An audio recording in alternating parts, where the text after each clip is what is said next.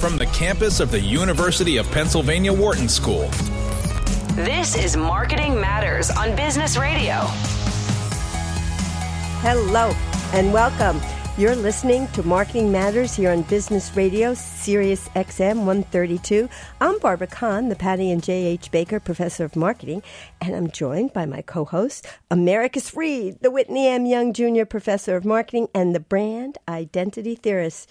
Hello, Americus. Hello, Barbara. Okay, so I just have to say, wait a second. I just have to say, I'm excited because I don't know if you've noticed the last couple of days, but the weather has completely turned. That crispness is in the air. The fall atmosphere is here. I just get giddy when that happens. How about you? Yeah, it's nice here, but I got to say, I spent the weekend in Miami. Ooh. By the way, I saw the Miami Dolphins game. Do you happen to catch that game? Did. I caught it. That was some It's game. pretty amazing. Yeah. Talk about a brand. Exactly. Yep. When you're rooting for Miami, you like that game. I love it. Maybe you didn't like it if you were the Bills. That's right. But I got out of there Sunday night before this hurricane just hit Tampa Coast, right? Yep. As we speak, I think these people are, it's like one of the worst Category 4 hurricanes that they've seen. Okay. And I don't know how many years in Tampa. It's been a really long time. So there's, mandatory evacuation from the West Coast of Florida. Oh, interesting. So funny you should mention weather, 'cause this is a big weather event. It is. It is. But by the way, Mother Nature always wins. So don't bet against her, right? No, absolutely. And it'll be interesting to see what'll happen. First of all, there'll be a lot of damage, I'm sure, and the whole insurance stuff.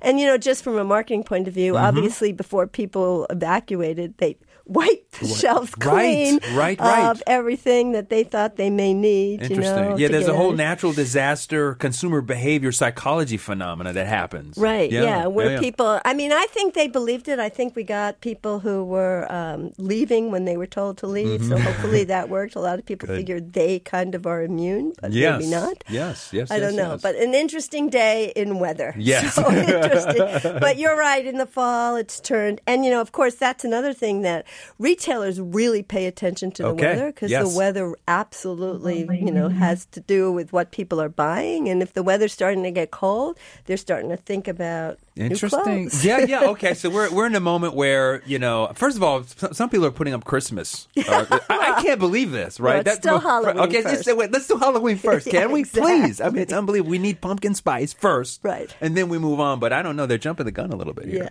Yeah, they are. But if it means they're shopping more, I'm always in favor of that. Yes, and retailers are happy about that. Yes. Well, we have a really exciting show today. We have Marty Swant, who's the senior reporter at Digiday. He covers marketing and tech, and he's going to talk about what's in the news and what we think is a hit or a miss this week. So hello, Marty. Welcome to our show.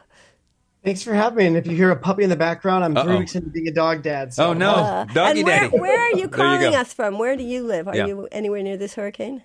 Yeah, no, thankfully not. I'm actually up in Brooklyn, so we are safe from the storm right now. Nice. Everyone that's in the way stays all right. Yeah, that's true. Brooklyn, well, that's a cool part of New York City, I guess. Absolutely. Very, very we love cool. It. Yeah, that's awesome. And we're really excited to join with you today, Marty, because this is the part of our show where we bring up stories, things that are going on in the marketing world, the world of branding, retail, all of the stuff that we talk about. And we have this little segment that we call Hit or Miss, where we bring up one of these stories and then we decide whether or not it's a hit or a good thing or whether or not it's a miss. And it's one of our absolutely most favorite segments of the program. Hit. Bullseye. Or miss. Just a bit outside. So, we're ready to start. I got one for you. I don't know if you've got one for us, but I did save one for you. So let me see what you guys think about this, especially because you cover marketing and tech. I figure you'd have an opinion. So in this week, a big story that Walmart was jumping into the metaverse with Roblox, and it's going to start debuting metaverse experiences with Walmart Land and Walmart's Universe of Play on Roblox today. And so they're trying to get their hand in it. One of the many retailers jumping into it. So I don't know if you have a particular opinion about the Walmart experience or just in general about these brands doing it. What do you think about all these brands going into the metaverse? Is that a hit or a miss? That's a good question. I think it's not to take the middle road here, but I think it's still to be determined. And Walmart's kind of maybe a weird one to have in there. A lot of like brands that have a history in media and culture and stuff like that being a part of it. Whether it's MasterCard sponsoring the Grammys earlier this year and doing something in there or whatnot. But it's it's in some ways I guess the mall it is. Depending on what they do with it, right? It's Walmart. It's targeting a wide demographic, but kids are on mostly on Roblox right now, and whether or not kids are shopping at Walmart or their parents are, I think it's still a question. I agree. I don't think of Walmart as the kid retailer necessarily. It's not. If you're going to go that way, go to Target. Yeah, right. But what they're going to do is they're going to feature a blimp that drops toys. They're going to have a music festival with hot artists. They're going to have a bunch of different games.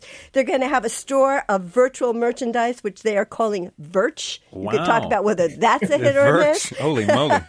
And it's going to be this idea of putting in the metaverse what you'll find in Walmart stores. And one of the things you think about, with the metaverse, I'm sure you think about this, is you got to keep creating new experiences to get people back in the store. And that's actually what Americus and I were talking about, even, with the cold weather or Christmas retailers are always creating these new events to get you back into the store. So you kind of have to do that in the metaverse too, to keep people in the metaverse. So what do you think? You've been looking at all these. What are you going to give Walmart? Don't be in the middle. We're going to make you commit. On this show, we demand that you take a stand, sir. I'm just going to say that. It's funny. I'm always used to being in the interviewing side of this. I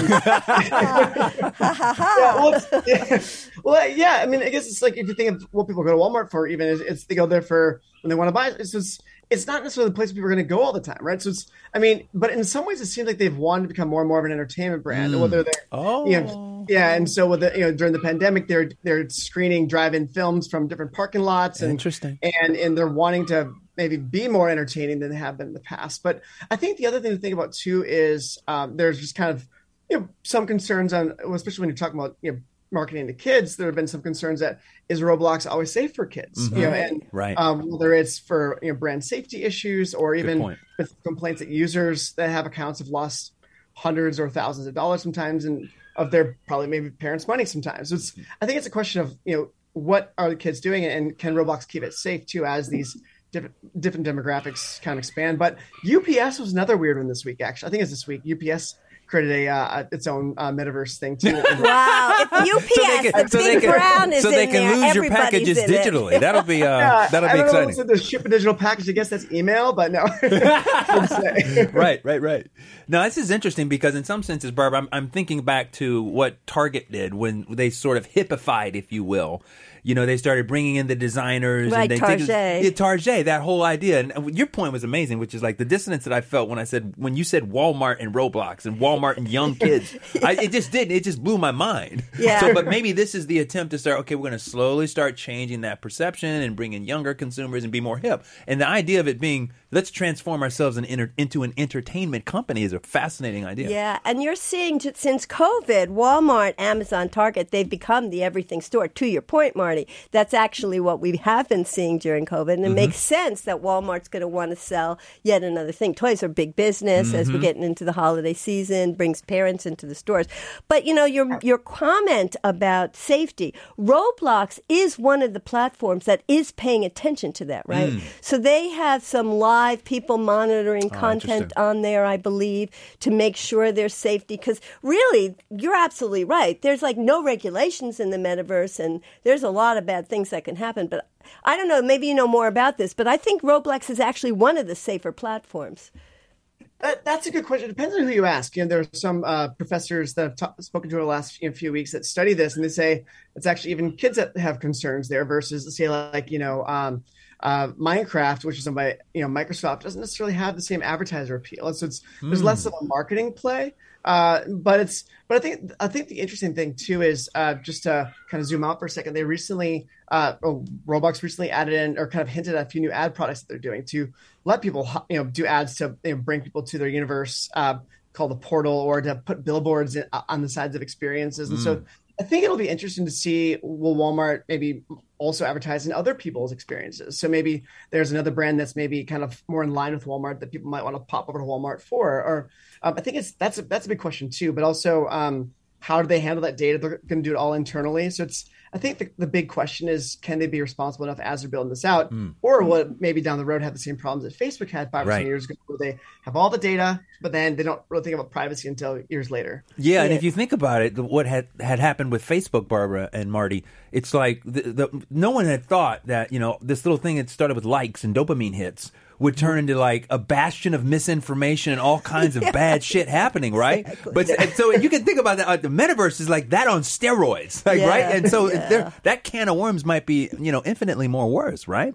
Yeah, and that's a good point. Yeah, it's definitely has some concerns, but I think on the other side, it's a creative place to be, because you don't have the same laws of physics, so you can create experiences that you wouldn't do otherwise. You don't need to create a Lego movie, to market. You can do it a lot more quickly in a few weeks or a few months, in Roblox versus somewhere else. How easy is it to get stuff into the metaverse? Is it actually quicker? I mean, sometimes it could be more complicated. I don't know. Good question. Some brands I've talked to have kind of built their thing in a matter of weeks. I think others, it takes months. I think it just depends on, how complex you want it to be. Are there Easter eggs people have to find, and you want to have a big build out over time, or is it a quick, pop-up concert that's really easy to do? So I think it kind of varies, which I guess gives it more of that modular nature. Interesting. What I think is super interesting also, Barbara, get your thoughts on this, right? The laws of physics do not apply to the metaverse, but the laws of people getting irritated and annoyed by advertising in the real world does apply. So, when you said that, Marty, I had this vision in my mind of like being in the metaverse and billboards and all this marketing shit again. And like, I'm trying to escape that. So it's like, you want to, to Barbara's point, Barbara says, listen, this has to be about an experience, and the experience has to be where the value add is, the utility. Right. And if you start turning it into like, okay, there's more marketing, infinite marketing, that's just the real world now showing up in this metaverse, you've got yourself a problem, right, Barbara? Yeah, I totally agree. I mean, I think that's what Sephora did that was so brilliant years ago, is they created a makeup store that people wanted to hang out in, and then they started buying makeup. If Walmart creates a metaverse that kids want to hang out in, they'll start paying money on this, what do you call it, Verge, or this virtual merchandise, right? Verge. I mean, yeah, Verge. It might that's what the cool kids say that. It's Verge. It's catchy. I gotta pick up some Verge. Yeah, it could be. Yeah, it is catchy, and I guess in some ways it's probably cheaper to buy Verge maybe than it is to buy a real product. And so it's, I'm wondering, will there be metaverse only products down the road too? I don't know. And the beautiful thing, to build on your point, Marty, is the idea that your point as well, Barbara, is the notion of experimentation, right? So it's like, let's just try it. I mean, it's not going to cost a lot, and we'll know really quickly if it's not working. And if anybody's good at experimentation, it's Walmart. Very true. They pivoted really quickly during COVID to figure out how to do that buy online, pick up in the store. They had to pivot overnight from in-store shopping to online shopping, and they were experimenting all over the place and came out with really good product. Like, I think they did wonderfully during COVID. So I'm going to give Walmart a hit on this one. Marty, I'm calling it. What do you want to do? Hit or miss on Walmart? That's a good point. And I think also we've seen them be to your point, a first mover, early mover several times with live shopping. For example, they're experimenting with stuff on TikTok for I think TikTok's first live shopping show around Christmas a couple years ago, and so they've definitely been open to trying things. So I think it could be a hit. I don't. I'm kind of curious, or will kids think it's cringe? I don't know. Cringe. We should have hit or miss or cringe. That's great. I love that. Nice ad. I like that. Yeah, that's totally awesome. All right, so let's pivot. Tell us what you're thinking about what's going on with Peloton. They're constantly in the news lately, and it's not been good. Yep. The biggest headline, the newest headline recently is the head of marketing is the latest executive to bow out of the company. Wow. Their numbers are going way down. They were incredibly lucky during COVID, and now where are they? What do you think? That's a good question. Yeah, to your point, they've lost several executives in the last several months and whatnot. Their chief marketing officer, Dara Treseder, she just left for Autodesk, and so that's a big loss for Peloton, because she's been really instrumental both in driving a lot of new sales through a lot of really creative marketing the last couple of years. One of the things they did was they found a few years ago, but they found old reviews that people had done of their bikes that when they didn't like them, but then those same people end up liking them more. So they looked at them before. Anyway, really creatively showing how people's evolution of how they think about Peloton has changed over time. So I think it's a big loss for them because she's really been instrumental there the last couple of years. So will they find someone different? that can maybe fill that gap, or will they have to take a different direction? And I think that's the point too. Like, will Peloton end up being something that's more like one of the other fitness brands that maybe has less of a dynamic brand, and it maybe more of like a fitness equipment that is less exciting, I guess. Because I guess, interesting. Yeah, I don't know. Yeah, but it's a good question. Or will they have to work? Will it get I don't know. It's a big question. It's I think one of the things is like, for a while they had inventory issues where there's so many. Right. Right. Yeah, if it's not one thing, it's another. If it's not one thing, it's inventory. Exactly. But losing her was a big hit for the company, and so I'll be really curious to see who they hire after her. Yes, but when you say big hit, Marty, you mean big hit as a miss. Oh, sorry, miss. Yeah. Ladies and gentlemen, we don't want to confuse our listeners. We lost. Yeah. Yes. No, that's interesting because your point's very interesting, Marty, which is to say that would be a little bit disappointing to me because the whole point of the Peloton brand was all the energy, the psychic energy, the positive vibes around the tribe, the community, and if it just turns into here's the bike. Then it's like, you know what I mean? It's like, well, why, there's going to be a million other things that are out there that have the same utility, functional utility, that don't have that, that other thing, that je ne sais quoi, as Barbara likes to say, that really bring people. And it's weird, too, for me, because I talk to Peloton users, Barbara, and they're passionate. I know, they do. Do you have really any love it. Why are people leaving the brand? That's What's going an interesting thing. Talk about brand identity and brand love. It is like huge, annoying to talk to a Peloton person. Please shut up telling us about your Peloton. We don't want to hear about it anymore, right? It's really. Yeah. Well, I actually caught the bug a couple of years ago during the pandemic. I mean, just anecdotal, I bought one in November 2020, and but I quickly, because everyone talked about how much they loved it, everything like that, and it was contagious. Yeah, everyone loved their bike. I sold mine recently to for a puppy. Peloton lost out to a puppy. And by the way, that's a 3-day puppy, right? It's your third day as puppy dad. And the Peloton's gone, my friend. So you better be getting that dog out into the park because you're not on the bike anymore, right? You're not doing that. Exactly. I'm hoping my dog walks will add up. Yeah. I definitely spend more time with my dog than I did my bike. Yeah. The puppy brings more joy, Barbara. Let's just face it. But I have other friends that a lot of people. Let's hear from they love their Peloton, and it's something that they feel driven to use a lot. I have friends that have trained for long bike rides using it, and so there is an emotional connection that they have with their Peloton that people don't have at the gym. Yeah, I think they just actually made some really bad marketing decisions myself. Like they didn't pull out the treadmill in time. They didn't respond to Mr. Big dying exactly right. There were kinds of things that maybe they could have done differently. Let me reintroduce you. I'm Barbara Kahn, along with America's Read. This is Marketing Matters. And today we're joined by Marty Swant, who's the senior reporter at Digiday, and he covers marketing and tech. If you'd like to ask Marty or any of us a question throughout today's show, please feel free to call at 1-844-WHARTON. That's 1-844-942-7866. Marty, you got any story you'd like to talk about? Oh, gosh, that's a good question. I guess a couple come to mind. Just not to get, this is more on the regulatory front. I used to be a political reporter before I covered marketing and tech. So that's something I'm always interested in. And there's just been a lot on that front, whether it's the FTC cracking down on things and wanting to look into data privacy issues or whatever. I think TikTok is potentially facing a fine in the UK over. Oh, yeah. So that's something I was writing about earlier today. Is they had a report that came out that looked at how many ads and videos and stuff like that are they having to take down, and so it's just a big brand safety thing. But so sorry to make sure our listeners are aware of, if in case they haven't been exposed to your unbelievable journalism here, Marty. Tell us a little bit about the TikTok issue. What's going on in terms of what's happening right now?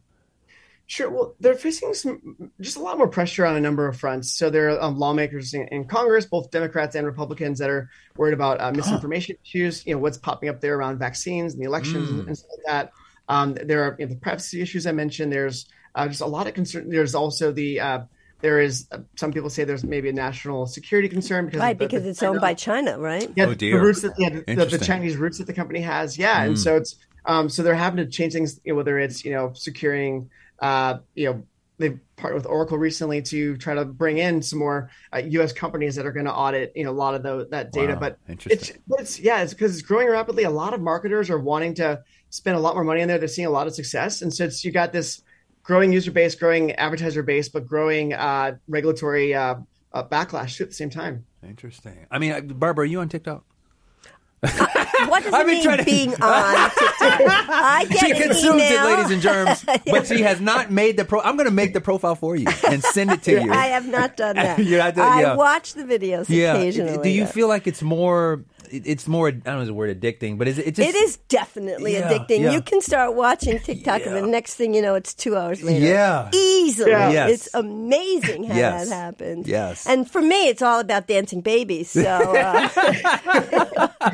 Yeah, it's amazing how much time people spend there, Yes. and like the algorithm is just so good. Like, yeah, it just caters right to whatever someone's interested in. I think it's interesting too on the search front too, because a lot of people are saying that TikTok's search is getting better. There are some advertisers that are testing could it be a either complementary or an alternative to Google maybe. Interesting. It's not there yet, but given how many people are using it, people are wondering, could it be that? Because you have the video and you have a lot of the text that they're expanding. And so that's that's a big interesting. question too. Are they trying to eat into not just Facebook and Snap's business, but also Google's? Wow, I would love for Google to have some competition. That would be kind of sweet, wouldn't it? yeah. Interesting. But I guess there are a lot of issues in TikTok. I mean, one of the things is like brands are doing cool stuff, collaborating.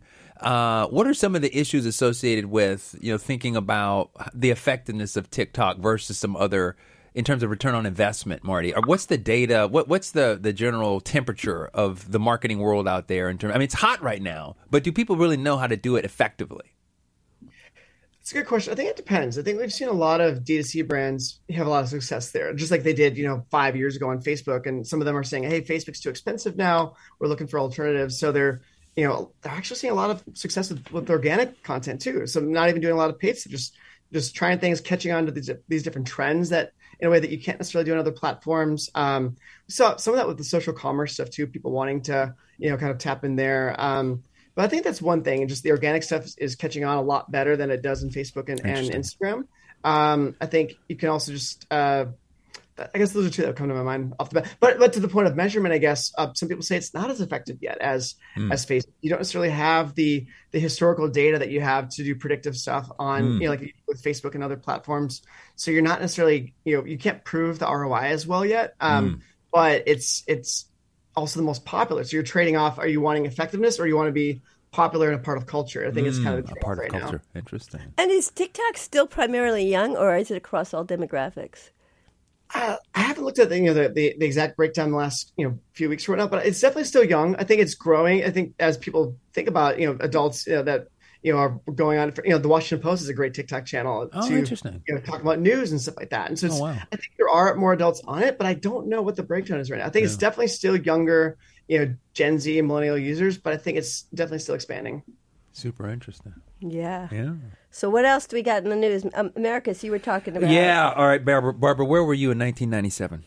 Who knows? Do you remember? No. So I was 2 years into my PhD program, but I was looking online, and one of the stories that had come out was McDonald's when they had launched the Happy Meal in 1997, You're and the kidding teeny me. beanie babies. Wow. That was the massive pop cultural shift. I thought that had been around since prehistoric times. I know, right? It feels like it, but Wow. a huge flashpoint moment at that time. Anyway, so McDonald's is bringing back, apparently, the Happy Meal, but for adults. And the idea being that the toys inside are going to, and the packaging is going to be a bit more marketed toward that nostalgia of 1997. I know, right? 1997. It was a long time ago, Barbara. And it struck me when I was reading about this. Is like, that's kind of interesting. I know that at least during the pandemic, one of the things that I got into was puzzles. And some of the old games that I used to play, I was kind of reintroduced to that whole nostalgia around that. So and just the concept of like tapping into something that's familiar to you from, a positive aspect of the past, and that using that as a theoretical concept to build something, a connection, a moment, a movement even maybe. So what do you think about this? McDonald's Happy Meals for adults. Wow, that's really interesting. Yeah. I mean, is that a motivation to go and eat food? That's kind of exactly. Because I can see how kids who don't want to eat anyway, they just want. When I used to take my kids to McDonald's, they didn't eat the food; they just wanted the toys. But as an adult, I want to eat. So it's not clear to me it's going after the right. Yeah. It might. Apparently, they're trying to grow business with adults. Yes. But why wouldn't they give me better food? I don't know. What are your thoughts on this one, Marty? That's a good question. I hadn't heard of this one yet. I mean, they're definitely one of many companies to jump on the nostalgia bandwagon for sure. And I remember talking to someone, a former chief marketing officer, back in 2019 when he predicted that nostalgia would be a big thing in 2020. And so he was spot on. I mean, even before the pandemic. And so it's seen a lot of people tap into that. Will this catch on? That's a good question. I guess people might go and have that bonding moment with their kids, so the adult can get theirs and then the kid can get their happy meal. Yes. Yeah, but it's funny too because I was joking with someone the other day. So Penguin Random House just did a thing with TikTok actually on Book Talk, and so when I was writing about that, I was thinking I wish that they would do like a book club for adults, kind of like Pizza Hut had back in the day, where if you read 5 books, you get a free pizza at Pizza Hut. Yep.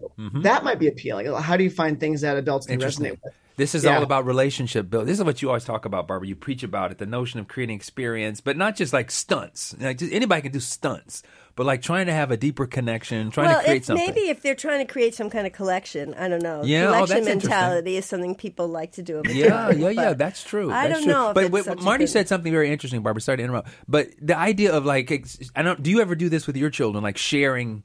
Let me show you something from my childhood, and you share it together, and it's kind of like this, this collective thing. It's not just about me, but it's also my joy of sharing this joy. It's a way to tell a story about yourself. Right. That's a really nice idea. I can't imagine they're that creative.